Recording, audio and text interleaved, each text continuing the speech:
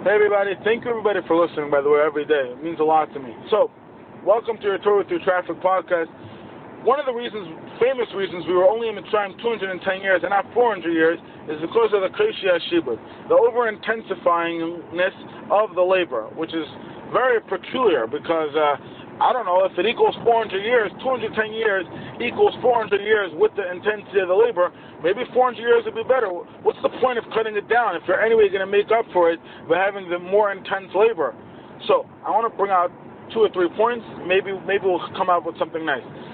One of the reasons brought down that we have an egg on the Seder plate, the Kitzur Shulchan Aruch brings down, is because the Zraya, which is the first thing on the Seder plate, on the Kara, is that we went out with an outstretched arm. To show us, Hashem wanted to take us out with an outstretched arm. The Beitza, which is an egg, comes from the word in Aramaic, Be'ah, which means ba'i, which means he wanted. Hashem wanted to take us out with an outstretched arm. Not just that it happened to be that Hashem wanted. He also brings down, that's why we eat almonds by the Seder, but in the Chareses, to show shakad, shakedim in Hebrew is almonds. Shakad means Hashem was wanted to, like Hashem was over-invigorated to get us out with an outstretched arm.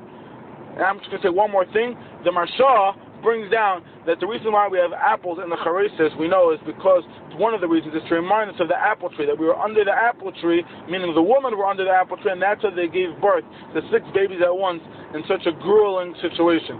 Says the Marsha, that 6 baby bracha only happened during the time of the forced labor, during the time of the intense labor. So it was through the cement field of the Chareses they gave us this bracha of the 6 babies at once, of the outstretched arm. If you think about it, it's mind-blowing. Hashem wants us to have the best outcome possible. So the forced labor, yes, it was worse in a way, but it was better because that was the way we were able to get so much more bracha. Wow! Have a great day. Gewalt. Sorry it was a little long today.